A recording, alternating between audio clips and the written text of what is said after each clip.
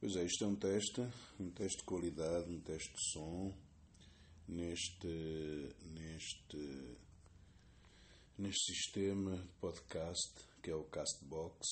Então quero ver aqui tanto a qualidade de som como o que é que dá para fazer com ele em termos de partilha, em termos de edição e etc.